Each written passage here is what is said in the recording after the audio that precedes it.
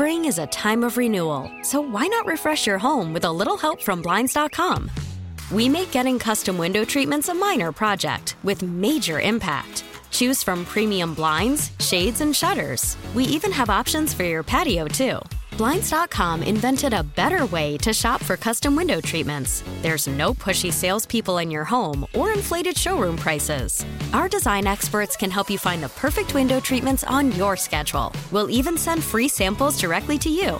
Plus, we can handle the measuring and installation for you. Unlimited window treatments installed for just one low cost. And with Blinds.com, you'll always get transparent pricing. No hidden fees. Our free shipping and 100% satisfaction guarantee can put the spring back into your step and into your home, too. Shop Blinds.com right now and save up to 45%. Up to 45% off for a limited time at Blinds.com. Blinds.com. Rules and restrictions may apply.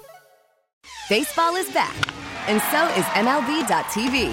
Watch every out-of-market regular season game on your favorite streaming devices, anywhere, anytime, all season long. Follow the action live or on demand. Track 4 games at once with multi-view mode and catch up with in-game highlights. Plus, original programs, minor league broadcasts, and local pre- and post-game shows. Go to MLB.tv to start your free trial today. Blackout and other restrictions apply. Major League Baseball trademarks used with permission.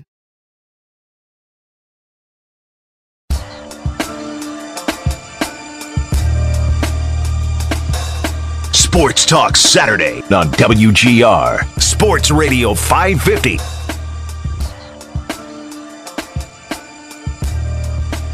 All right, we're back here on Sports Talk Saturday on WGR Sports Radio 550. Brayton Wilson filling in here for Nate Geary this week. Nate will be back next week with you. Thanks again for joining us. Sabres getting ready to play the Pittsburgh Penguins for the final game of the regular season today. Game 56 of 56 coming up for you at 3 o'clock here on WGR. Our pregame coverage starts at 2 right after we're done here on Sports Talk Saturday with Brian Koziel. He'll also be joined by Pat Malacaro, Paul Hamilton, and Dan Dunleavy for a special roundtable edition of the Sabres pregame show. That'll be coming up, and you know we'll hear the guys' thoughts on the final game of the season. Not only that, but just how the season has gone, the job that Don Granato's done, the future Jack Eichel, and plenty more. We're also going to get more of those thoughts from Dan Rosen from NHL.com coming up here in just a moment. We're still trying to connect with him.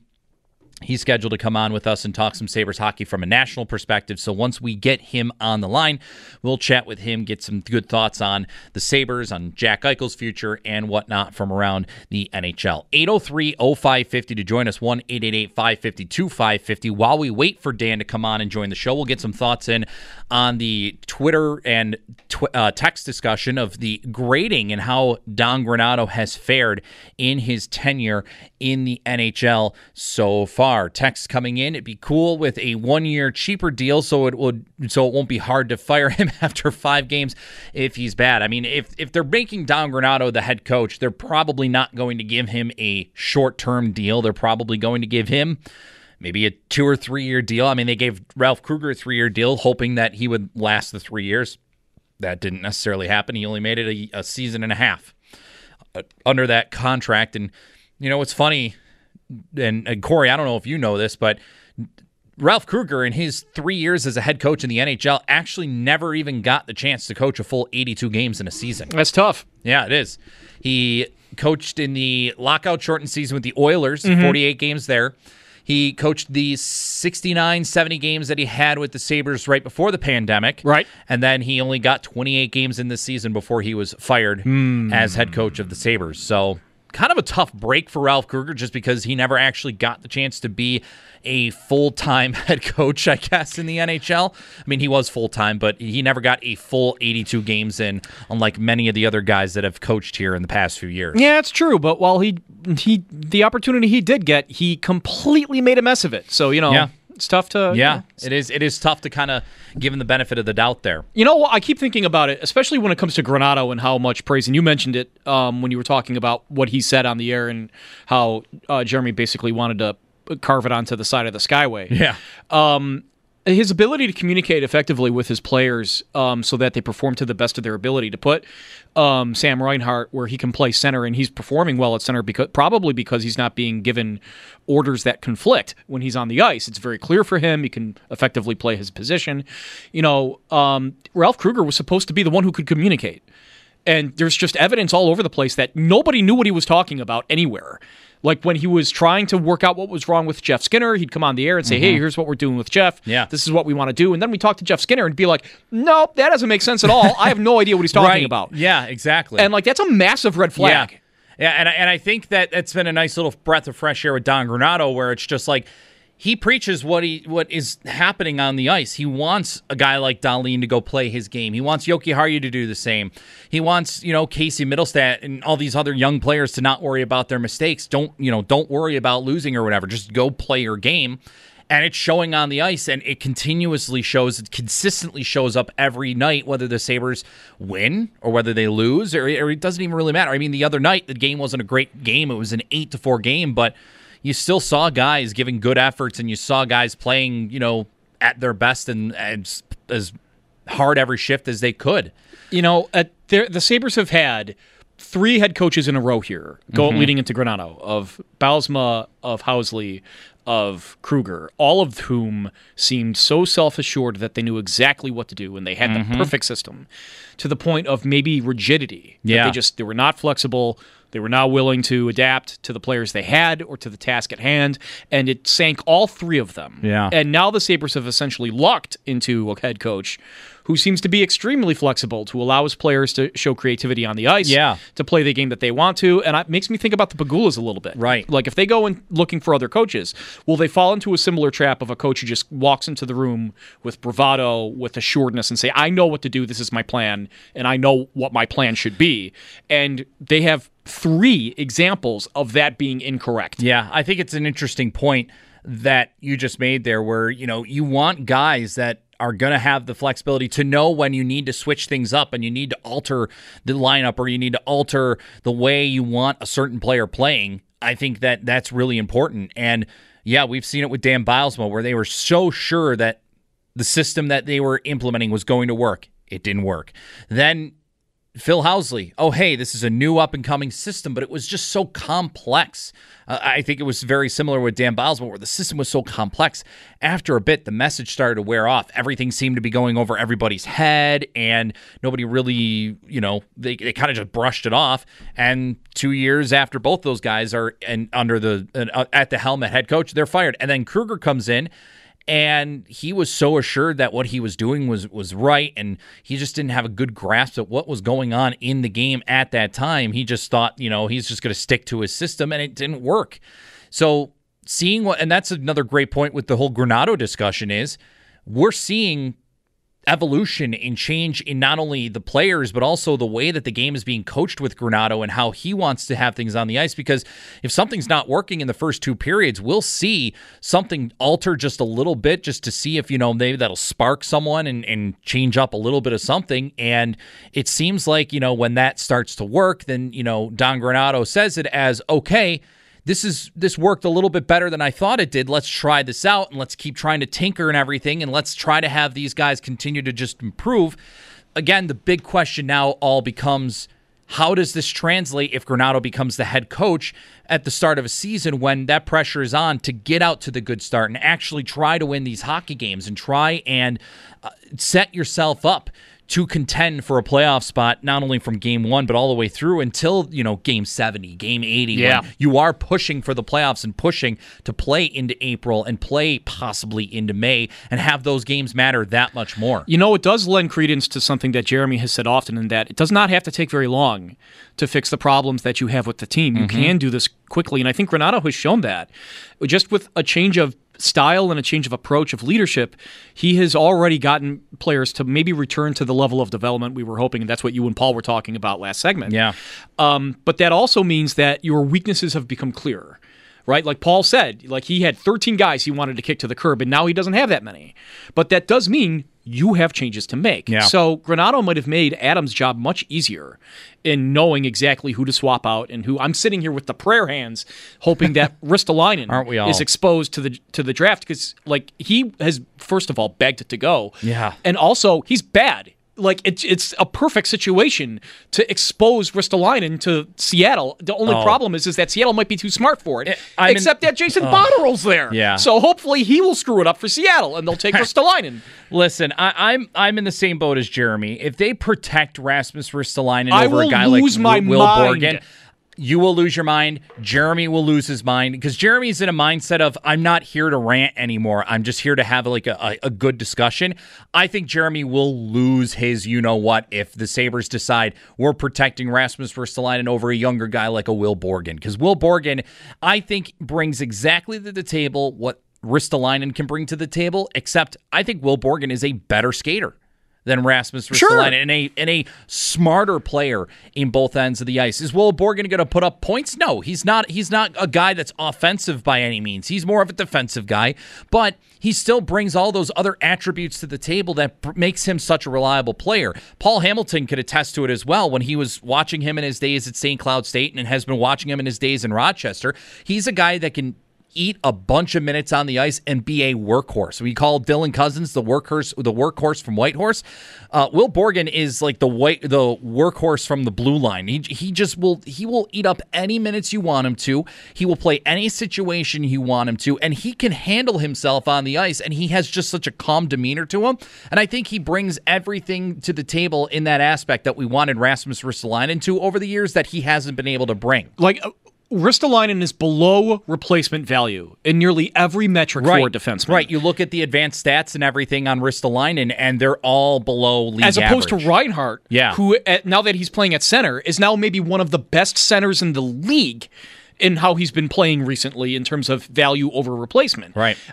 So you have this situation where everybody on the team who we thought would be growing is growing, except for the one guy they keeping around in Ristolainen who has not grown at all.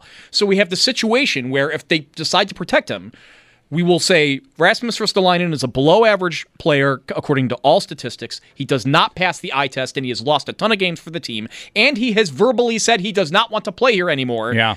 That's why we're protecting him from Seattle. Maybe what? We have a little bit more time, Corey, to talk about, especially the protection stances with the Sabres, and maybe we'll do that a little bit. We'll do a little of an exercise in the 1 o'clock hour because we have some time between the top of the hour and when we talk with Brian at around 1:40. The flex zone, the 1 o'clock hour. Maybe we'll look at the expansion options for who to protect, who to expose. What can the Sabres do? You and me can pull that exercise in the 1 o'clock hour. Little strategery. Yeah, exactly. 803-0551, 888-552-550. While we wait for Dan Rosen, hopefully we can get a hold of him here shortly and get a chance to talk to him for a good 5-10 minutes here. Let's go to the phone lines. Let's go to Dominic on a cell phone. Dominic, good afternoon. You're on WGR. Go right ahead. Good afternoon. Thanks for taking my call. Sure thing, man. I hate to put it this way. Normally I'm an optimist, but in this case, the glass isn't even half empty. It's completely bone dry. This organization has made bad decision after bad decision, and we need to start with this coaching change. Granato's done a good job, but there's still too many inconsistencies with this team. And we have to start fresh. We need no more Krugers or Granatos of the world. We do need that experienced coach, one that has driven his players, has made his players better, gotten us into the playoffs like a Boudreau, so have you. And I think it's very important to get it right this time. I'm starting to lose faith in the team overall. I mean, watching the Sabres isn't even enjoyable anymore. I was watching the Vegas and Minnesota the other night. And I'm like, wow, now this is hockey. You know what I mean? And sorry about that. No, it's great. The other big thing I think we need to do is we need to trade Jack Eichel. I think it starts there as far as the team is concerned. He's great offensively, but he's a one-trick pony. There's no physicalness to his game, no defensiveness to his game, and frankly, I think he's in over his head at being the captain of this team. Losing Kane and O'Reilly. And those guys, I mean, look what they've been doing now. I think we can still get a lot of value for him, and it can help turn this team around. We got a lot of nice pieces to go and a lot of nice young kids. And I think getting rid of Eichel and keeping Reinhart, who I believe is the best player on the team, and he's been the most consistent in the past 3 years, is key. And we need to get him re-signed. Give that kid whatever he wants. and just show on from the top on down. You know, we mean business, and if they can't get that right, hey, just sell the team, focus on the Bills. Let's get a stadium downtown, and let's hear Jim Nantz say, "You're your world champions, Buffalo Bills." But hopefully the Sabres get it right. It'd be nice to watch a good hockey game again with your buddies, you know, with the family, what have you, and bring hockey back to Buffalo. So thanks for taking my call, guys. I'd like to hear what you guys think, and be blessed and have a good week. Yeah, good week. Certainly, Dominic. Thank you for taking the call. I definitely want to get to your thoughts here, and I'll write it down. You know, certainly there's plenty to talk about with those thoughts, but we finally got a hold of Dan Rosen from NHL.com. He joins us right now on the Wester Hotline. And Dan, we appreciate you taking the time to join us here on this beautiful Saturday. Hope you and your family are doing well during these days. Yeah, we're doing well. Thank you very much. Sorry for being tardy. Maybe beautiful by you up there, but I'm in New Jersey and it's raining here. Oh man. Well, rainy Saturday. I mean, it's not exactly like warm here in Buffalo. It's probably low 50s, maybe even high 40s. But I mean, the sun is shining, blue skies, and it certainly is a day where you can walk out in a nice sweater and jeans and feel real comfortable. But hey, you know what? It's okay that you're a little tardy because I normally work the morning show, and the nickname of our show is the Late to the Break Show because we're always well beyond the break and we're always screwing that up. So you are by no means at fault for anything here, so you're fine. I appreciate you taking the time. So, so Dan, obviously today is the last day of the regular season for the Sabres. They play the Penguins at 3:00. Another last place finish for the Sabres. Fourth time in their 10 years that they've missed the playoffs in a row. Fourth time in 8 years, if you want to look at it that way. Just your thoughts overall from a national perspective on how everything's kind of played out in Buffalo this season. And I know that, you know, if we had talked to you earlier in the season, it might have been, well, the Sabres are a complete disaster right now under Ralph Kruger. But now that Don Granato's come in, what are your thoughts? Well, I think for the Sabres season, you just have to look at one thing. They've played 5 goaltenders. 5 goaltenders have played in a 50 through 55 games. That's going to be a problem. You know, I mean, just any season when you're going to go 5 goalies. I mean, look at the team they're playing today. They've played 2, right? You know, Jerry's played a bunch of games. The Smiths played a bunch of games. They've had stability in the position. No stability in net, you're going to have a problem. And that's where they've been this season. And yes, there are so many other issues that we could talk about, but that's the one that jumps out at me the most, that they have played. Nobody on the team has played, no goalie on the team has played more than 20 games this season, which is kind of unbelievable if you ask me. Look, but you know, it was a disaster under, you know, Ralph Kruger, and I don't know how much of that was necessarily all Ralph or just the makeup of the team and the way things were going. Obviously, the Taylor Hall thing didn't work out. The Eric Stahl thing didn't work out. You know, all of those things. And you know, not having Jack, that was obviously the biggest thing, and not having a healthy Jack at any point in the season was one of the biggest things. But lately, they've had a nice story. The Hauser story has been a really nice story. They've won 2 of their last 3 games. They've won games under Don Granato. They lost so many games under Ralph Kruger. They could not find a way to win, and they weren't close in a lot of games. But they've been winning games under Granato, not every game, and they've certainly had their lulls where they lost, 6 of 7 when they were playing the Bruins and the Rangers. In that stretch. But for the most part, they've looked like a hockey team. You know, they've looked like a competitive hockey team in these last couple of weeks, in the last month plus. And I think that's big for them. It's big for the off season. It's big to understand who's involved, who wants to be there, who's going to, you know, who's coming around. There's a lot of different things that I think they can take from positive based on the last 5 weeks, rather than all the negative that there was from basically the end of February through all of March. So, Dan, looking at the positives that the team has started to kind of turn things around a little bit. Mind you, they still are the last place team. They're going to have the best odds, but what has been the most positive thing that you've seen from the team, and who have been some of the players that you've seen the biggest turnaround from in you watching this team? Well, I think Sam Reinhart's had a great season. You know, I do. I think, you know, that's one thing to look at there, that he has been a solid contributor for them this season all the way through. You know, and I think, you know, other positives, like I said before, they've begun to play like a team. You know, and Mittelstadt's come around, right? I mean, he's almost a point per game player since the end of March. Mittelstadt, you know. And I said Reinhart. Reinhart's been really good in that sense. Dahlin's come around. Really tough start, but he's been better of late. You're getting some production out of Jeff Skinner. Ristolainen obviously can play those minutes. Askland's been okay, too. There's guys here are starting to come around, play better, start to deliver. Like Middlestad's the one I think of. He's really starting now to deliver on the promise. It doesn't happen overnight for guys. Some guys take longer than others, and maybe he's one of those guys that just took a little bit longer for where he was drafted, and you want more, obviously, than you've gotten. But if you look at it from the end of March until now, Casey Middlestad's almost a point-per-game player, and shouldn't he be, I don't know, point per game, but shouldn't he be the player that he is in this last 5-6 weeks going into next season? You'd have to believe that should be the case, right? Well, if it is, well, now you got something to build on even more. So there's a lot of positives in that sense. Overall, it's been a negative season, let's be honest. Yeah. But you can take positives out of the finish that they've had here in the last 20-some-odd games and really use them in your offseason, use them going forward. Dan Rosen from NHL.com joining us here on the Wester Hotline to talk a little bit about the Sabres from a Nationals perspective. So with the way Don Granato has gotten the team to respond after the firing of Ralph Krueger in the second half of this regular season, how seriously do you think that he should be considered in the Sabres head coaching search? Is he at the top of the list? Is he, a serious contender? Or do you think that the Sabres need to go out and look at other options and see, the bigger names out there or just some of the up-and-coming names? How do you feel about the coaching search opportunity that the Sabres are going to have this offseason?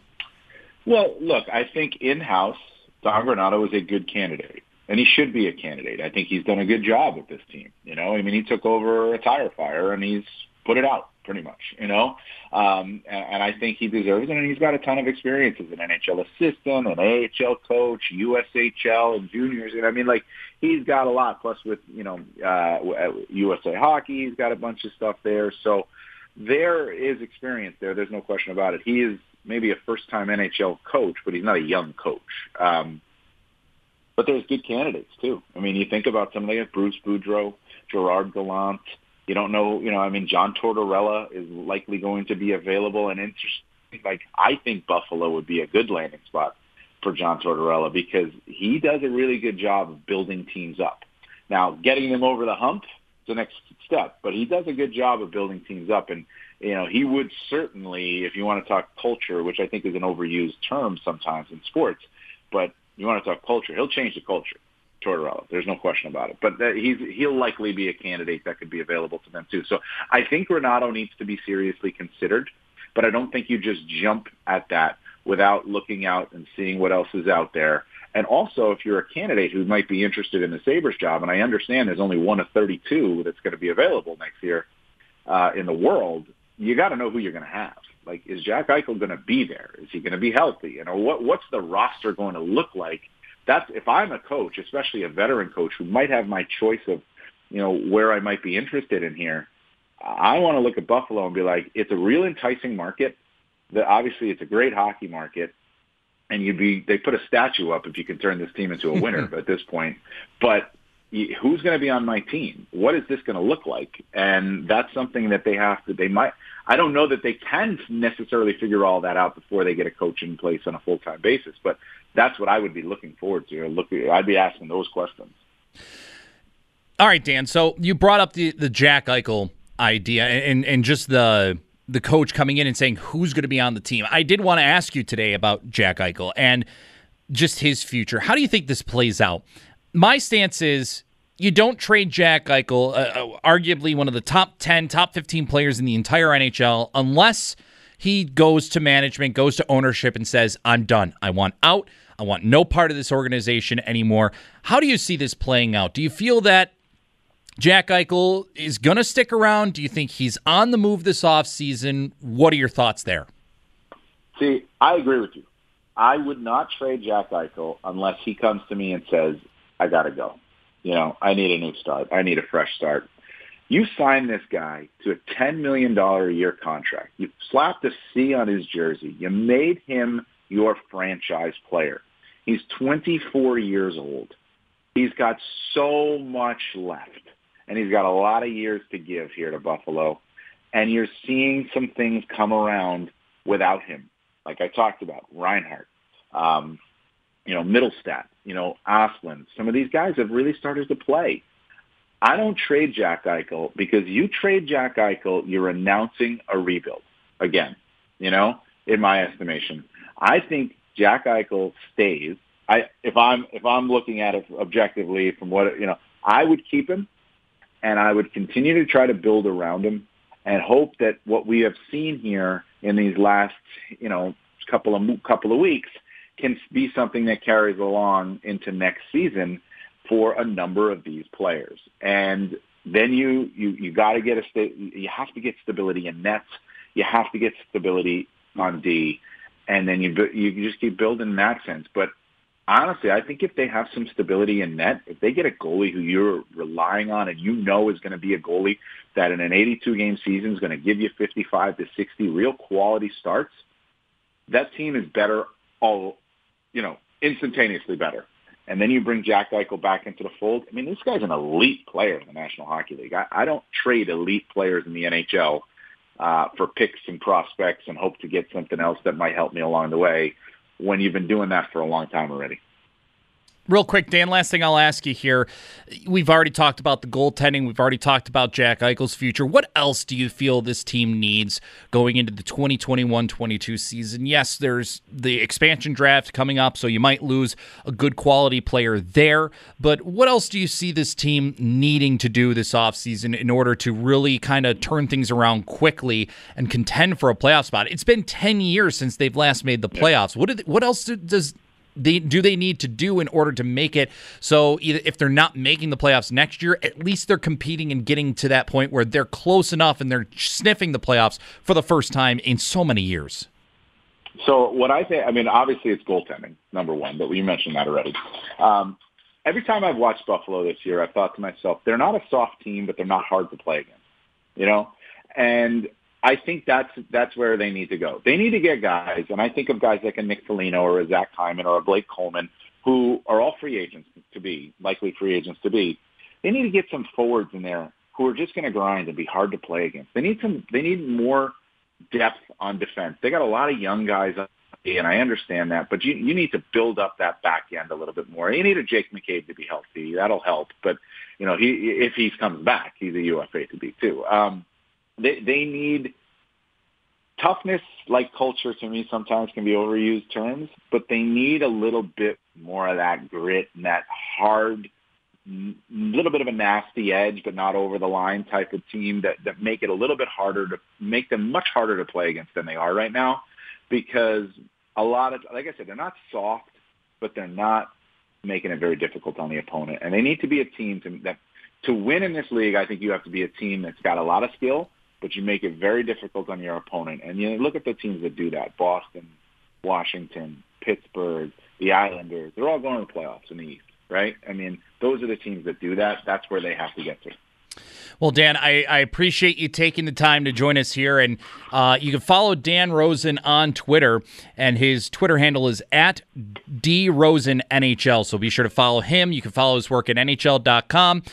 You can occasionally see him on places like NHL Network and other videos that go about. But Dan, again, appreciate the time. Best of luck with the offseason, with the postseason, and the work that you're going to be doing. And hopefully we'll get the chance to talk again real soon.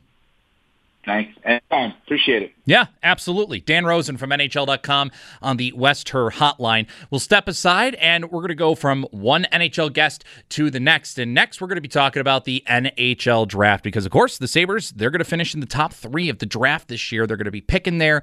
Who is the best pick? Who's available for the Sabres? Who would fit best? We'll get the thoughts from Steve Kornianos at The Draft Analyst on Twitter, thedraftanalyst.com as well. He joins us next year on WGR. Griselda.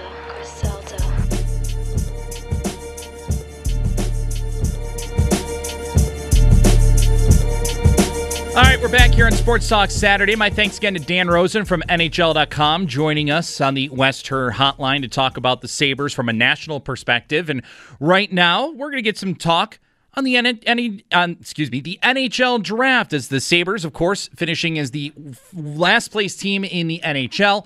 They're going to have a top 3 pick in this year's draft. So let's get to know about some of these top 3 picks in the draft. Joining us right now on the Wester Hotline is Steve Kornianos from thedraftanalyst.com. He's on Twitter at thedraftanalyst.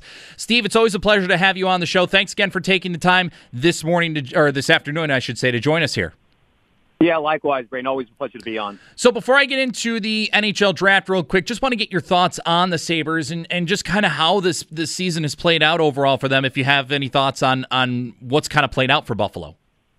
Well, I'm not going to mince words. They've played a lot better without Jack Eichel, Taylor Hall, and the coach being fired. So I don't know. I think when you have younger kids in the lineup, it's made them a tougher team to play against. They're more competitive. They're faster. They're more physical. I don't know if it's from a competitiveness standpoint where these kids are competing for jobs and you kind of have get the benefit from that, or really it is an addition by subtraction situation. But either way, it's been a tale of 2 seasons, and I love what I've been seeing from them in this second half. And I'm not saying that it's because of Jack Eichel or because of Kruger or because of Taylor Hall, but it's just the reality. They're a tougher team to play against, and the one thing you have to think about is that there's going to be more pressure on them for next season. I know that they're going to go back to the newer divisions or the older divisions for that matter. So they'll have, I think, more balance within the Atlantic than, let's say, this year where you have 5 teams playing almost 600 hockey. I think the schedule had something to do with the Sabres not playing well this year, at least in the beginning. But I like what I saw. They're playing the young kids. A lot of them, Casey Middlestat, Henry Jokiharju, Jacob Bryson, they all seem to play better when the changes were made, and so I won't necessarily pencil them in for stardom, but I kind of like what I see. But at the same time, we kind of always talk about this, where it seems like they have a good closeout to the season, and you get really excited for the next season, and then it's wash, rinse, repeat. So we'll have to just wait and see. But everything is going to be predicated on what Jack Eichel decides or what the team decides to do with him. So we'll just have to wait and see. That's very true. Steve, before we dive into what the Sabres could do with the number 1 pick, who are some of the prospects that are of interest or best fit for the Sabres, how tough has this season been for your sake? Because you're a guy that goes out and you get a wide look at all these prospects, and you do a really nice detailed job on your website with looking at each prospect and giving your true and honest thoughts. But this season with the COVID world, how difficult has it been for you to kind of look at some of these prospects, especially in some of the leagues like the Ontario Hockey League and the Western Hockey League, where some of these kids only got a handful of games in, or, I mean, quite frankly, some of them didn't even play at all? Difficult. It's really not fair to the Ontario kids and to a degree the Western and Quebec League kids, because they either had half seasons or they had reduced schedules, or they just didn't play at all in the case of the OHL. And the OHL traditionally has made up the majority of a given draft year, right? So they'll comprise about anywhere from like 35 to 40% of it. It's gone down in the last couple of years. But to answer your question, it's been more difficult because of you don't want to get locked into recency bias. You don't want to get fixated on the kids who are playing and have always played full season, specifically the kids in Europe, and say, well, I'm just going to rank this European kid higher because he's played 60 games, and this Ontario kid, I've only seen him play 5, so let me rank the kid who played in 60 games higher than the Ontario kid. When the reality is that you really can't tell. Well, you're trying to find NHL potential, and it's quite possible that a kid that only played 5 games or 0 games this year from Ontario will turn out to be a better NHL player than a kid from Europe or, let's say, the USHL that got a full season. So very challenging. I think this is the first time where I'm really going to rely on stats to try to be like a tiebreaker or be a decisive factor in where I rank kids. Normally I don't. I go by the eye test, but I'm going by role on teams, even if it has to go back to last year with the Ontario kids. Their role on the team, were they top scorers, top power play, penalty killers, 5-on-5 production, all types of things I'm looking into to help me put together these rankings, which have been very difficult really from the beginning. Steve Kornianos from thedraftanalyst.com joining us right now on the Wester Hotline, talking a little bit about the 2021 NHL Draft coming up in July. Steve, with the Sabres, before we get into some of these prospects, how do you feel this team, or what do you think this team needs to address heading in with one of the top 3 picks, whether it's number 1, number 2, number 3? Should they look maybe more towards center? Should they look at the defensive group first? I know that the top of the draft is quite heavy with defensemen, but how do you feel that the Sabres should look to maybe address some of their needs through the draft this year? Well, I think that if you look at it, like the NHL isn't like the NFL, where like you could address the need immediately, and then the following season or the ensuing season, that player's in your lineup and he's going to help out, or he's going to you have to wait for him to develop. Even though the kids in the NHL now making it faster than we've seen in the past, if I'm going to look at a need standpoint though with the Sabres, I got to look at the right side on the defense, because the centers, okay, you got Eichel, Middlestat, Cousins. And then even if you want to say Reinhart, and you could just change one of those to wing. So it looks like you're okay in that regard. Right wing, you went right wing with your first 2 picks last year. They're both very explosive / high-scoring winger types in Quinn and Peterka. And so maybe left wing, all right, a little thin. But I would say that the right defense, even with Jokiharju, he having I guess a stronger second half of the season this year, and he's not all that old. But the left side of the defense looks fine with Samuelsson and Johnson, and of course Deline. So I would pick either the left wing or the right defense, and there are going to be players there that can address that. With the left wing, you have the Swedish kid Eklund, who's a fantastic playmaker, a dynamic, exciting guy. You got the kid from Michigan, Kent Johnson, same thing, maybe not as quick, but very strong, sturdy, sniper type. And then on the right defense, you got Brandt Clark. I mean, if you're watching this tournament that just ended. He's a kid that played for Barry in the OHL. Obviously, they shut the season down, so he went to Slovakia to play. He said it was a tough decision, but here's a 17-year-old kid going to Slovakia to play in a men's league, and he did really well there. Came back to join Team Canada for this tournament, was one of the best defensemen at the competition. So I think he's going to be a top 3 to top 5 pick. So if you're going just for need, those are the 3 players that I would look at. But really, there's really no difference between 1 and 10 in this draft. It's just a matter of preference. It's not like last year where you knew Lafreniere was number 1, or 18 when you knew Deline was number 1. This one, there's a little bit of ambiguity. So even if the Sabres lose the lottery, I don't think it's that big of a deal. They're going to probably still get the player that they want, because there's just not a lot of separation between all the kids ranked in, let's say, the top 10 to 15. Right. So if they are, let's say they do win the number 1 overall pick, and somebody really likes one of those top prospects and they want to get that guy above, say, a team that's at number 2 or number 3, would this year be a year where you could easily see the Sabres, or any team that wins the number 1 pick for that matter, be willing to trade out of that pick and move down the board a little bit, just because the top 10 of this draft is so closely contested?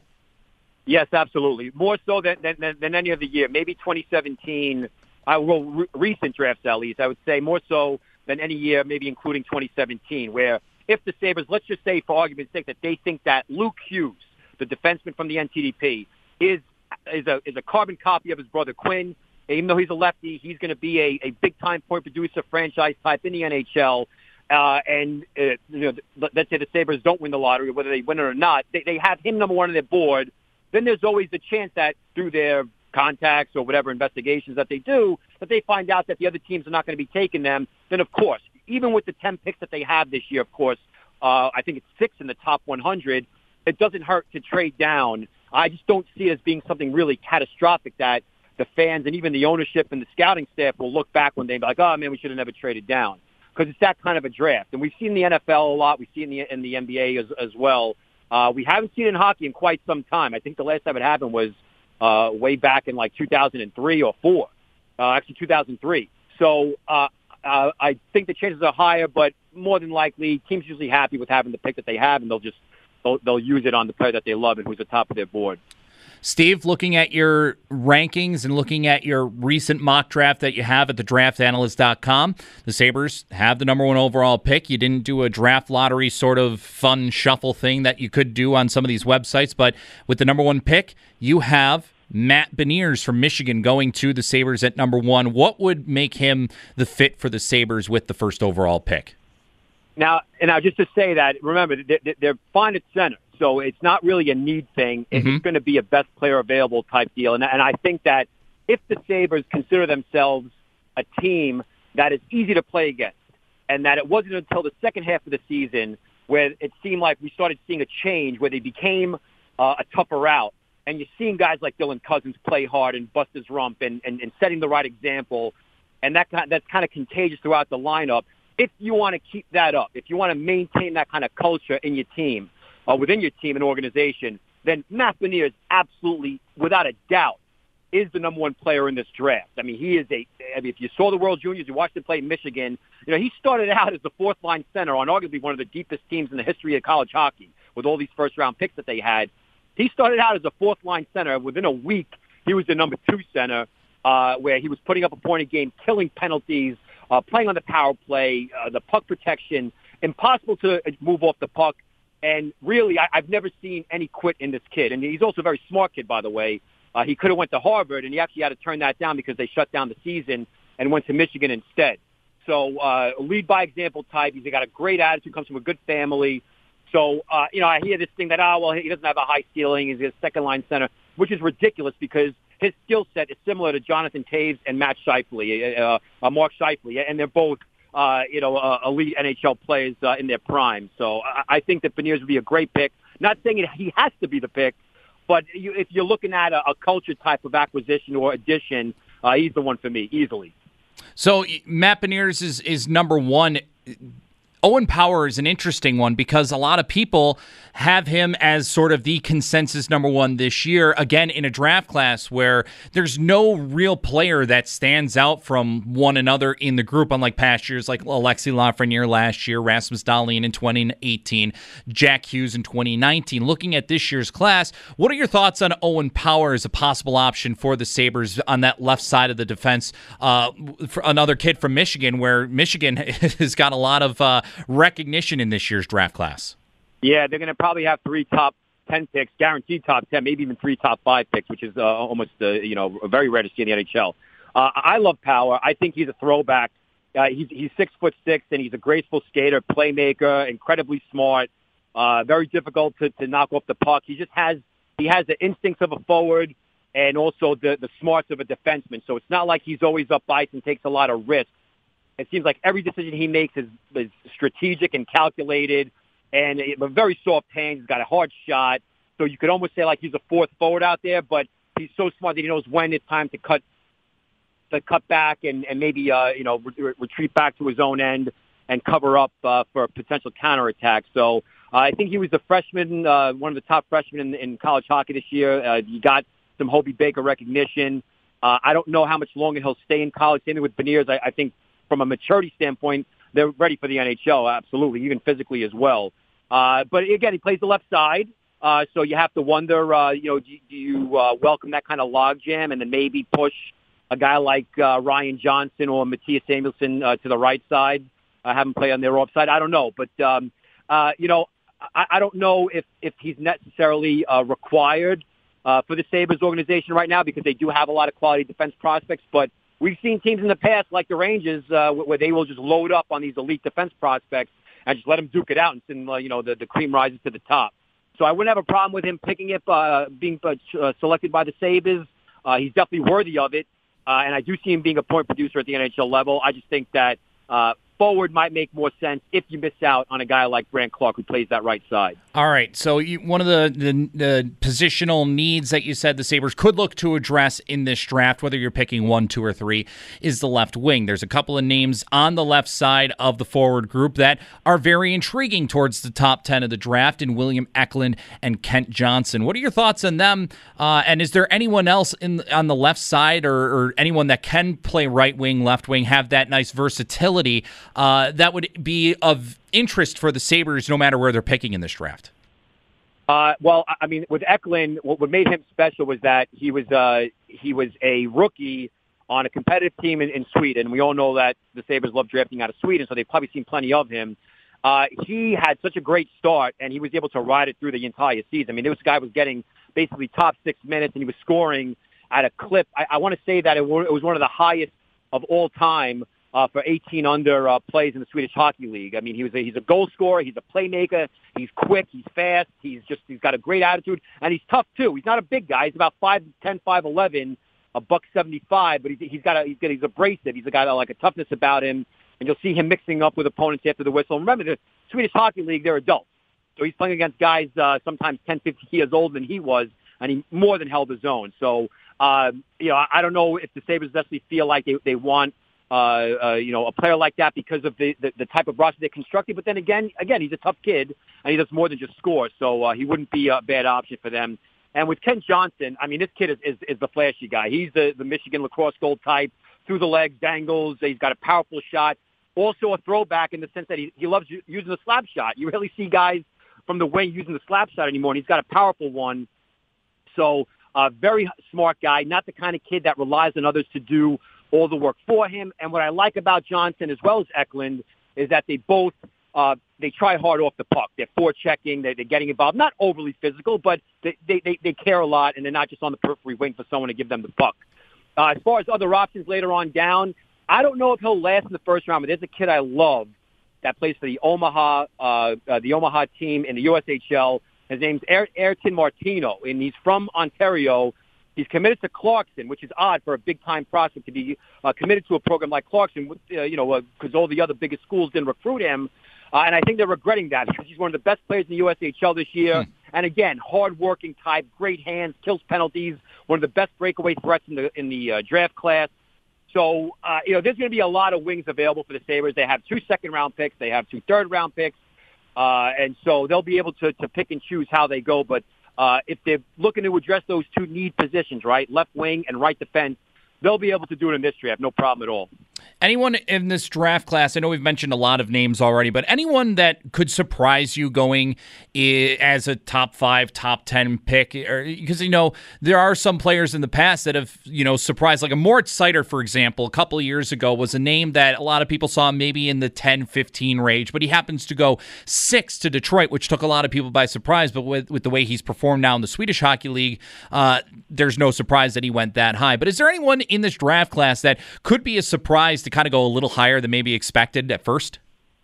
Yeah, there's a couple. There's this Russian kid, Svechkov, and I know that the Sabres aren't really big on drafting Russian kids for whatever reason, but Fedor Svechkov is a two-way center who plays in the Russian Junior League, and he was so good there that they promoted him to the adult age VHL, and he was pretty good there as well. And he actually was Russia's top-line center at this recent U18 tournament. This kid, you look at all the top 200-foot centers in the game right now, he's got bits and pieces of all of them. You want to say Patrice Bergeron or Jonathan Toews. He's that kind of a leader.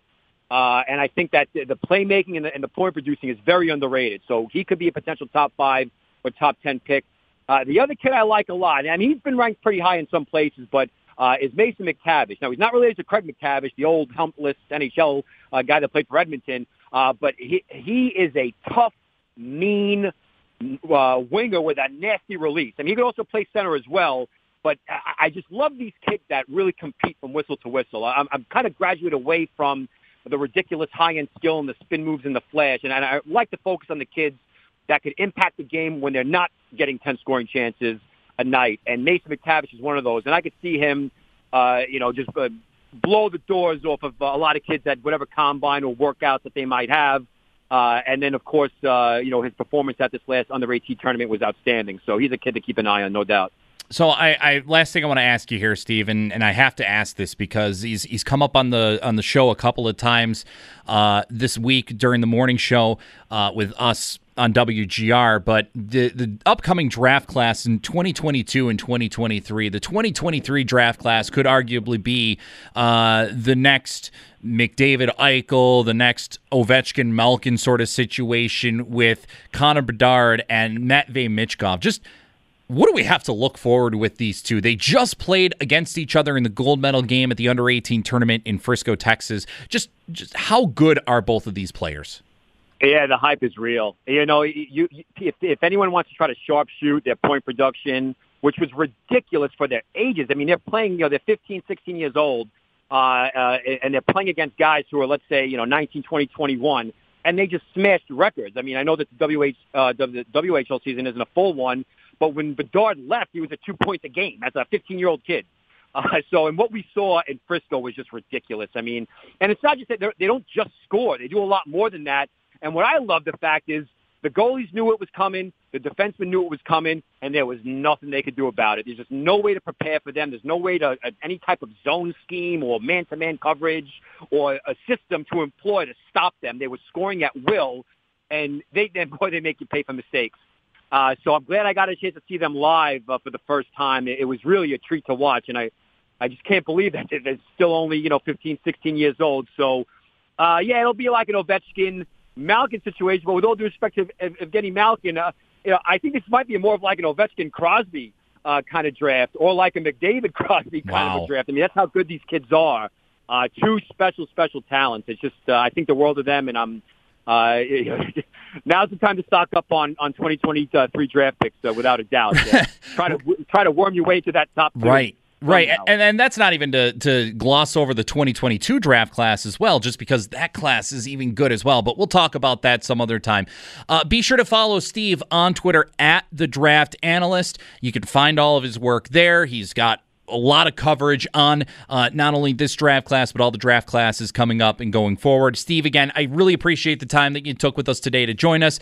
All the best wishes to you, not only the rest of this season, but also heading into the future. And we'll talk plenty heading in down the road here. Love it. Thanks a lot, man. Appreciate it. Absolutely. Steve Kornianos from thedraftanalyst.com joining us here on the Wester Hotline. What a surprise. We're a break late here now on Sports Talk Saturday. I mean, I'm going to blame Howard Simon because I work with him on a weekly basis, and I think that it's worn off on me here. Disrespectful. So when we come back, I've got to catch up on a break. We'll get some more thoughts from you on today's discussion as to Don Granato and his future with the Sabres. I also want to talk a little bit about Jack Eichel. And again, we talked a little bit about it, Corey and myself, about maybe playing through the expansion draft and who to protect and who to expose. We'll do all that. We'll try to squeeze it all in an hour. Brian Koziel joining us also at 1:40 to wrap up the season, to get a look ahead to the pregame roundtable that he's going to have with Pat Malacaro, Paul Hamilton, and Dan Dunleavy today on the Sabres pregame show, and plenty more in the final hour of Sports Talk Saturday. Brayton Wilson filling in for Nate Geary this week, and you're listening to WGR. All right, you're listening to the Late to the Sports Talk Saturday break show here on WGR. Brayton Wilson here with you, filling in for Nate Geary. And I got to take another break because I blew right through that final break of the 12 o'clock hours talking with Steve Kornianos from thedraftanalyst.com. Thanks again to Steve for joining us here and getting us all informed on the upcoming 2021 NHL draft class. Final hour of Sports Talk Saturday coming up next. Brayton Wilson, Corey Griswold here on WGR.